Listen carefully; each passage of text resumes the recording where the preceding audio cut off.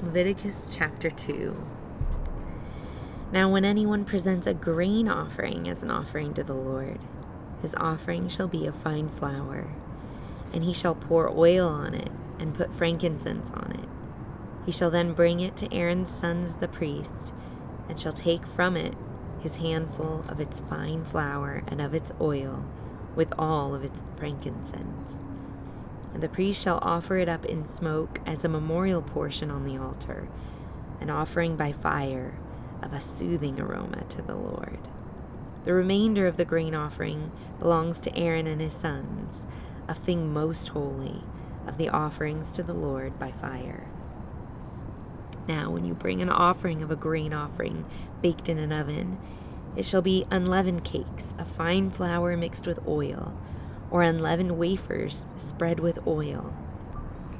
If your offering is a grain offering made on the griddle, it shall be of fine flour, unleavened, mixed with oil.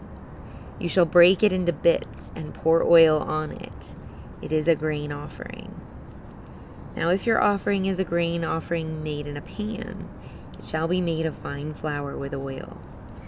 When you bring in the grain offering which is made of these things to the Lord, it shall be presented to the priest, and he shall bring it to the altar. The priest then shall take up from the grain offering its memorial portion, and shall offer it up in smoke on the altar, as an offering by fire of a soothing aroma to the Lord. The remainder of the grain offering belongs to Aaron and his sons, a thing most holy of the offerings to the Lord by fire. No grain offering which you bring to the Lord shall be made with leaven, for you shall not offer up in smoke any leaven or any honey as an offering by fire to the Lord. As an offering of first fruits you shall bring them to the Lord, but they shall not ascend for a soothing aroma on the altar. Every grain offering of yours, moreover, you shall season with salt, so that the salt of the covenant of your God shall not be lacking from your grain offering. With all your offerings you shall offer salt.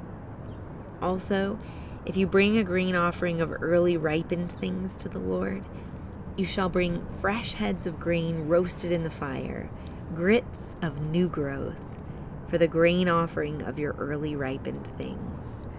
You shall then put oil on it and lay incense on it.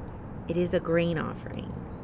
The priest shall offer up in smoke its memorial portion, part of its grits and its oil, with all its incense, as an offering by fire to the Lord.